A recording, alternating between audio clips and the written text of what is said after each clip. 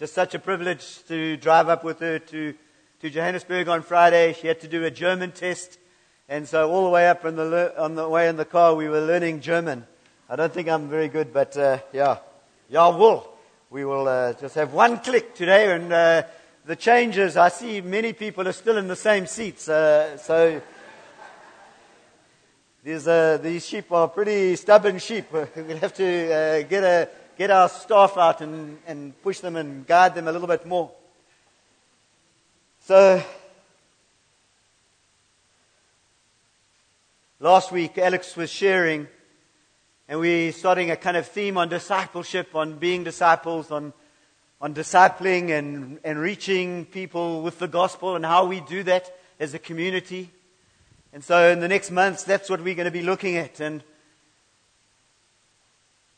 his main emphasis on the morning was, he briefly explained that a true disciple of Jesus is one who abides in the Word of God, who wholeheartedly follows Christ, who exclusively worships Jesus, who loves their brother or sister in Christ, who bears much fruit, and who is a witness to the kingdom of God. That's just the four headings. And that's who we are as disciples. We are disciples. We are people who love God much. We are people who are in the Word. We are living in the Word. We are people who are loving our brothers and sisters. We are bearing much fruit. And we are witnesses to this great kingdom. And in this week, I've been reading a book, I don't know, by Ray van der Laan. Don't know, anybody know him here? And the book's entitled, In the Dust of the Rabbi. Learning to live as Jesus lived. Isn't that the desire of your heart? Isn't that the desire of my heart to live like Jesus? And I found it fascinating because this goes back to the first century. This goes back to the time when Jesus was born and looked at what happened to him in his life. And he was brought up in the first century. And I love going and looking at the people who look at the Jewish roots. Because Jesus was a Jew. So, and he always will be. And so if I have a greater understanding of his upbringing, then I'll have a greater understanding of who he is and who he is calling me and you to be. He's calling you and I to be his disciples. The Galileans, most of his disciples, I think all 12 except for one, I think Judas Iscariot was the only one, I think they said, that wasn't a Galilean. But that's where he chose his disciples. Why Galilee? And so I'm going to read a little bit of stuff here just to give us a bit of background, because I just found it so lovely. The Galileans were known for their great reverence for Scripture and their passionate desire to be faithful to it in every aspect of their lives. The people of Galilee knew the Scripture by memory, debated its application with enthusiasm, loved God with all their heart, soul, and mind, and strength, and they trained their children to do the same. Their great desire to follow God translated into vibrant religious communities where synagogues echoed with debates and discussions about the keeping of the Torah. As a result, Galilee produced more famous rabbis than any other area of Israel. And that was where Jesus was born. That was the culture to which Jesus called his disciples. So you might say it was maybe the Galileans that invented discipleship. Jesus taught amongst the best.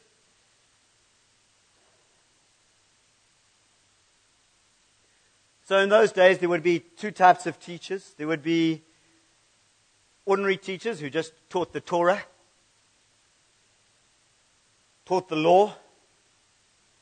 And then there would be the rabbis. And they would be much more advanced in their teaching. A first century rabbi would have been a master in the scriptures, a master in the Old Testament. He would mostly know the whole Old Testament off by heart. I mean, I can probably quote 3 scriptures. The one we read today, for God so loved the world that he gave his only begotten Son. Most of us can remember that one. But yeah, the teachers of the day, the rabbis of the day, knew the word off by heart. One of the interesting things he mentioned in the book, he said many of these rabbis were actually healers as well, and they were miracle workers. They had authority. And its authority is important. By what authority do you talk? By what authority do you teach? And we maybe go back to Moses in the Old Testament. Remember, he was becoming ragged and worn out because of all the millions of people that he was shepherding, and he was it. He was it. And so they came up with this idea, and they anointed 70. They gave 70 leaders authority to help, and they delegated the leadership out. And to have the authority of Moses was a big thing. Under what authority did Jesus operate? How did Jesus operate? If you remember Jesus getting baptized, John the Baptist was doing his stuff, and it's just so strange to see Janet sitting over there. Like kind of... it's challenging me. Even the preacher's getting challenged now. Hey, there's a newcomer. Oh no, it's Janet. And so Jesus is walking down there, and behold the Lamb of God who takes away the sins of the world. It was kind of the authority being stamped on Jesus by John the Baptist, by this prophet, mad prophet in the wilderness, telling people to repent. And then we have Jesus getting baptized, and we have the dove, the Spirit coming like a dove and resting on Jesus, and the words coming and saying, "This is my beloved Son who I am well pleased with." And the transfiguration had happened again, and we are called to listen to him. You and I are called to listen to Jesus. This rabbi, this man called Jesus, because he has authority.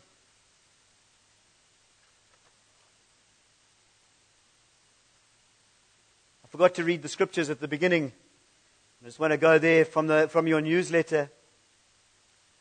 Mark chapter 1 verse 17, and Jesus said to them, "Follow me and I will make you become fishers of men." In one of the other translations it says, "Come, follow me and I will transform you into men who will catch people instead of fish." There's a transformation that happens to your life and my life when we hear the call of Jesus to come. Jesus is saying to each of us today, come. Come what? And follow me. Isn't that great? Isn't that great? He's calling us today. He has chosen you and I. He has called you and I. He's called you and I to come. And so in the beginning of the Gospels, there's this coming, there's this calling of the disciples. And right at the end of the Gospels, in Matthew 28, he says, "All authority," he's about to go, "in heaven and earth has been given to me. Go therefore and make disciples of all nations, baptizing them in the name of the Father and the Son and of the Holy Spirit, teaching them to observe all that I have commanded to you. And behold, I am with you. I am with you always to the end of the age." That's a beautiful last words. I am with you always to the end of the age. Listen to that. Hear that today. Hear that today in the crisis that you are facing. The anchor of your hope, which we've been singing on, we can grab onto him. He has promised that he is going to be with us until the end of the age. Never leave us, never forsake us. And so he has called you and I. He's called you and I to be disciples. He's called you and I to come and follow him. I was really challenged in reading the book, and he was saying somewhere along, and he was saying, We need to be reading the Gospels 3 or 4 times a quarter. That was kind of thing we need to. If we are followers of Jesus, we need to be feeding on the Gospels. We need to be letting the Gospels transform our lives, letting Jesus, seeing Jesus, his life, and let that change us. And so, in our word, we have a word, and we call it. He goes to go and make disciples. That's the word we use. I'm not sure whether I'm going to get the Hebrew right or whatever it is. The Talmud. We are. If you're a disciple, you're a Talmud. The problem with discipleships and students, sometimes we think we're a student and we go off to Bible college to study the Scriptures. I'm not knocking studying the Scriptures. It's really good. But sometimes it becomes about knowledge. It becomes about head knowledge. And if you're going to be a Talmud, then it's actually a living knowledge, and it's a heart knowledge. It's knowledge, but it's how we practically live it out. So it's not just about information. Sometimes we can quote all the Scriptures and we can know them, and we can know the Greek and the Hebrew. If I tell Amy, Amy, go and clean your room, which probably wouldn't be a bad idea now. Sorry, I dropped you there. No, but she is backing up and leaving and changing her life. So there is it's a bit of chaos. If I go and tell her to go and clean the room, and she comes back an hour or two later and says, I say to her, Amy, did you clean your room? And she said, no. But I've studied what you told me. I know exactly what you told me. I know the Hebrew of clean, and I know even the different nuances. And clean in America and in Germany, it's different things.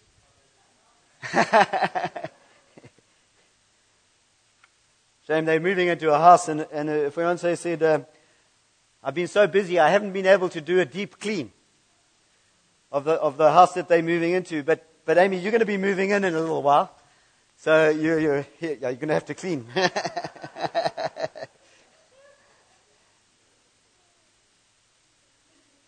So if I'm a Talmud, if I'm a disciple, if I'm a true disciple of this Rabbi Jesus, of the Son of God, of this good shepherd, this great shepherd, then I would be committed to eat, live, breathe. I want to be like the Rabbi. I want to be like Jesus. I want to say things that Jesus would say. I want to do things that Jesus would say. I want to become like Jesus. And that's the bottom line, beloved. The bottom line is not a bigger bank balance. The bottom line is not just luxury and all that kind of stuff. The bottom line is, are you becoming like Jesus? Are you being conformed into the image of Jesus? And everything that happens to you, you have to look at it through that lens. You have to put on the lens, not the selfish, self-centered lens, a pity party. We have to look at it, Lord Jesus, how am I going to become more like you through this? What are you teaching me in this season? That's the response that a disciple would make. That's the response you and I should make. Sometimes churches run discipleship courses. There's going to be a discipleship course running in the upper room on every Tuesday night. It's a 6-week course. And we're going to look at discipleship and what that means. Well, 6 weeks that's just a curiosity. That's just like a kind of the disciples in Jesus' day. They lived and slept and ate. It was 24/7. It was they were consumed by it. How did you become? Let's look a little bit more history. I love it. How did you become a disciple in those days? And so, as Jewish little kids, from about 5 to 12, I'm a bit worried because I've got Christine here, and she's like an expert on all this stuff, lived in Israel for 6 or 7 years, so I hope I don't get it all wrong. You can correct me afterwards. They lived there from 5 to 12, they would go to shul, and they would learn the Torah. It would be one of the main things. They would learn it, and they would learn it off by heart. And they would study it. At 12, they would go to their first Passover, and at that stage, they could stand on their own faith.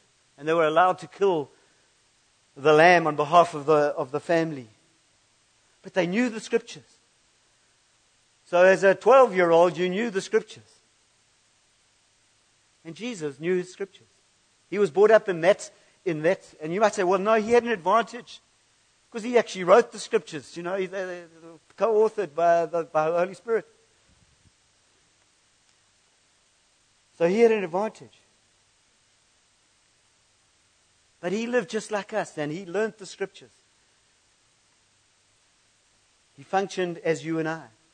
And then when the children got to about 12, then they would, if you were a girl, you had to probably go off and get prepared to get married.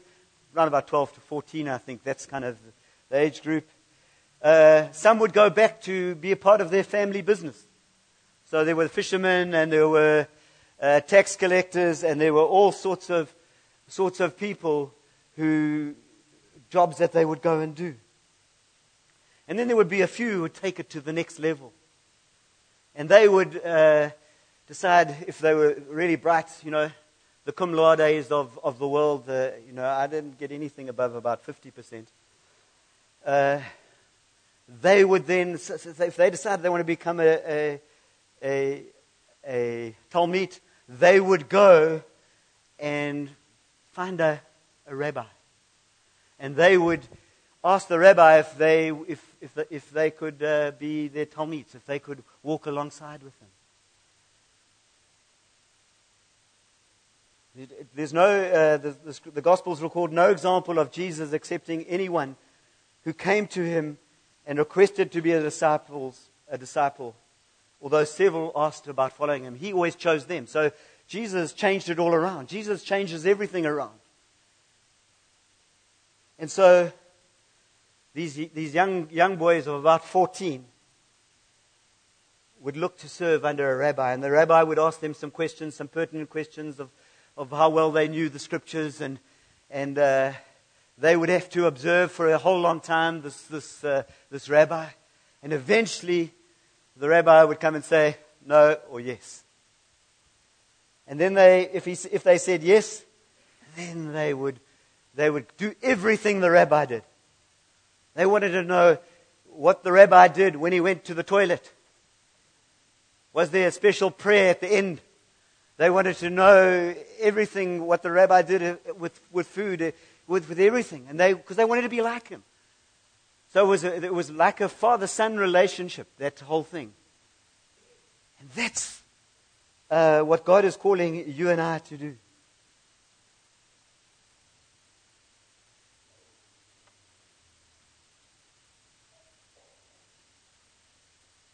Are you consumed?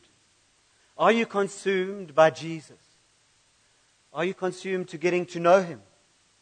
Are you consumed by sitting at His feet in His dust? One question which I have never thought of. How old were the disciples? Never thought of that. And probably when you see most of the pictures painted by the famous artists, they look quite old. But Jesus chose mostly, probably, Daniel. Just a student. A matric. A first-year student. He's about to go off to study to be a doctor. Where? Cyprus. I don't even know where Cyprus is. And you're going to come out a doctor there. But that's the kind of age. And if you think about it, there was a time where they had to pay taxes. And you only had to pay taxes in Israel after you were 20. And so they had to pay taxes. And what did Jesus say? Catch a fish. Did you catch a fish and what came up? Wouldn't it be so lovely if today we went down to the dam and the fish coughed up our taxes? Wouldn't that be lovely? I want to live like that as a disciple. I want to walk alongside him. Say, okay, Lord, I've got my taxes now. Val and I have a joke in the office because I always seem to be doing my taxes.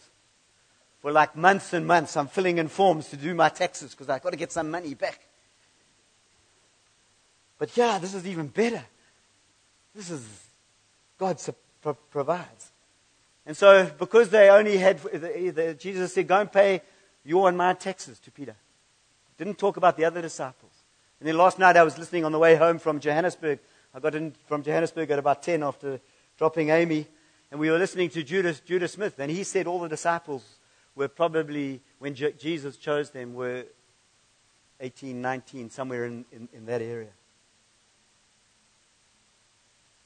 And so these disciples would not have been completely illiterate, but they were unlearned. They hadn't gone on to the next levels. Isn't that what it said in Acts? They were just amazed at the authority which they were preaching with, at the miracles and the signs and wonders that were following them. The people were amazed. And they said, these are just uneducated, unlearned, but no. They had a grasp of the Torah. They had been with Jesus. And that's the key. The key is you and I being with Jesus.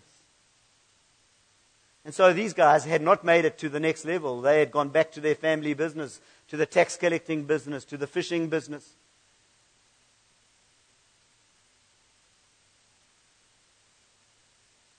I mean, Nathaniel gets called.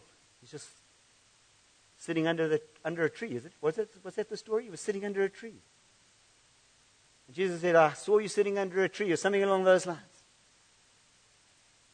And he calls Nathaniel to come and follow. He calls Peter, come and follow me. Give up your family business. Some people be bleak. If your son is working hard and really adding value, and some rabbi comes along and just says, come and follow me, and they just say, okay, cheers, Dad. I don't really like making carpentry. I don't like this tax collecting business. It's a bit dangerous to my health.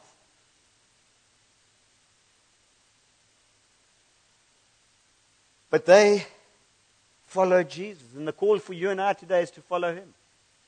To become more like him. Jesus believed them and Jesus chose them. Isn't that amazing? And he chose people who Judas betrayed him. He chose Peter, who denied him. Jesus believed in these disciples. He believed that these were the people who were going to change the world.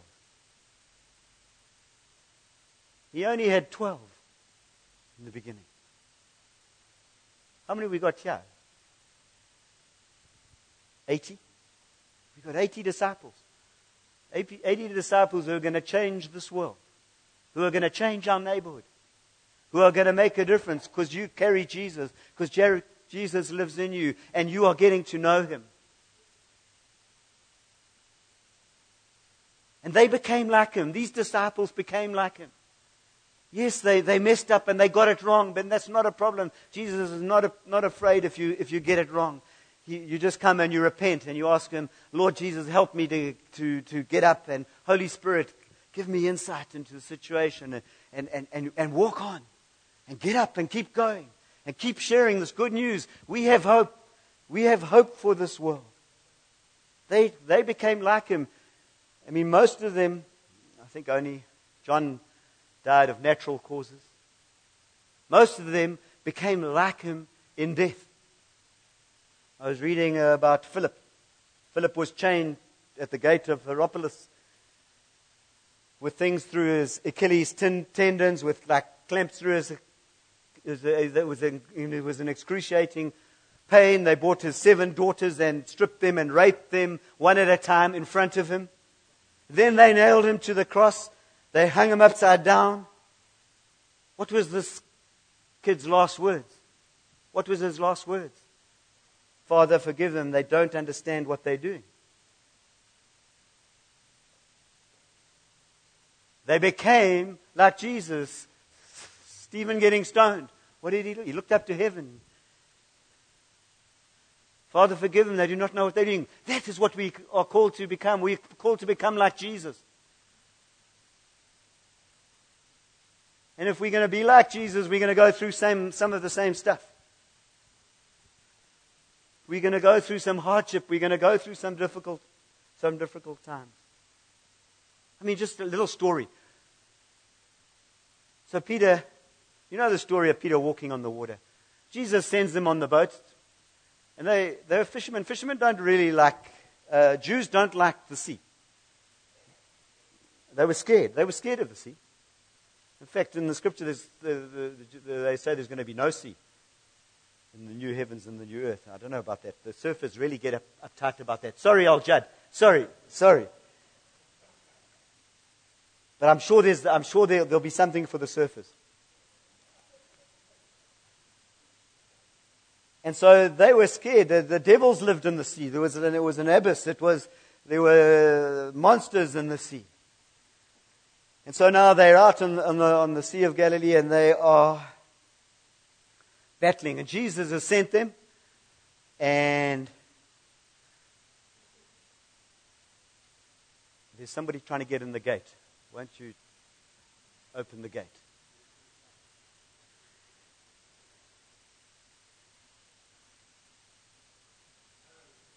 Narrow is the gate. Yeah, they can't get in. You've got to know the secret passcode. Jesus is Lord. And so Jesus has sent them and he's watching them and he sees the storm and it's a very strange story. He kind of sees they're battling and he walks across the water. I mean, walks in the water. That's an amazing feat. Anybody here walked on the water? We've kind of tried and we've sunk, I know. But he's walking across the water and then he was going to just go past them and he wasn't going to stop. He might have just said, hey guys. And now the disciples are panicking because, you know, the ghost story. That if you're a ghost, you knew you were going to die. So they were really panicking. And Peter, this impetuous, just amazing guy, just suddenly blasts out. If it's you, Jesus,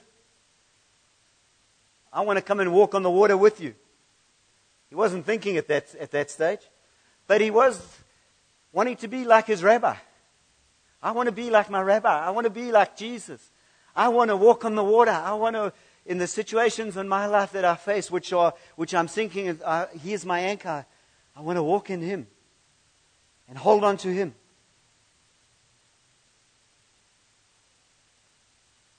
So what Peter's thinking is, if Jesus does it, I've got to try.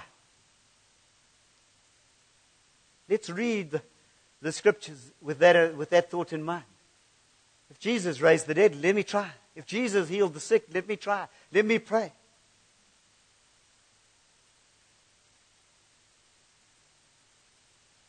So Peter gets out and he walks on the water and he becomes... Suddenly he realizes what he's doing. This is not what you do. You can't walk on water. And he takes his eyes off Jesus and he doubts. He doubts the call of Jesus. If Jesus calls you to walk on water, you're going to walk on water. He's looking for people, not just the 18, 20-year-olds. He's looking for the 50, the 60s.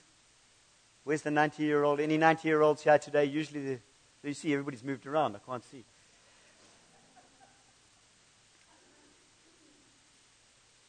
Jesus chooses you and I to be His disciples. He's come to you, Patrick, and he said, I want you to be my disciple.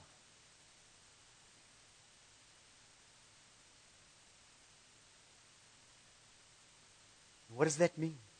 That means you live for Him 24/7. You spend time in the Word. You let the Word transform you. That's what it means. You become more and more like Him. That's what you and I are called to. You and I are called to be like Jesus. And even as in this week, as we're preparing it, I still have to say, oh my gosh, I don't look like Jesus. I don't have what it takes. It's got nothing to do with me.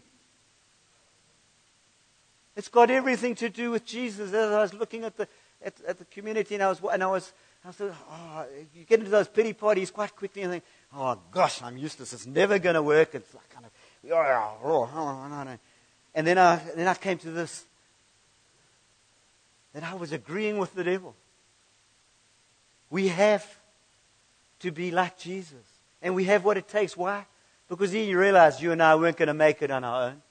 And so He sent us Holy Spirit. Holy Spirit comes and lives in and dwells me. So I can respond to life like Jesus did.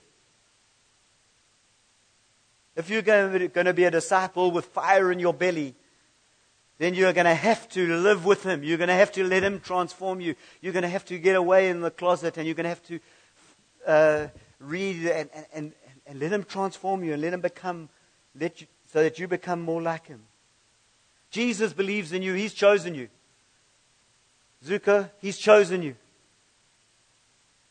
Jockey, what a great choice. God chose you. We've sung quite a lot of the songs today have been about God has chosen us. I mean, He chose Peter. Imagine Peter going through, I'm not going to go through the whole story, but imagine if Peter's denied Him. Imagine when he sees his master's eyes, he must have thought, no, I'm dead. Imagine the shame and the anguish that he was carrying. And yet when Jesus meets him a little down the line, He says, feed my sheep. If you love me, feed my sheep.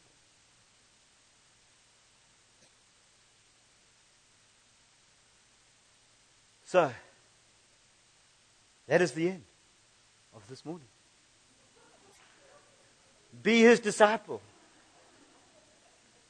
Walk with Him.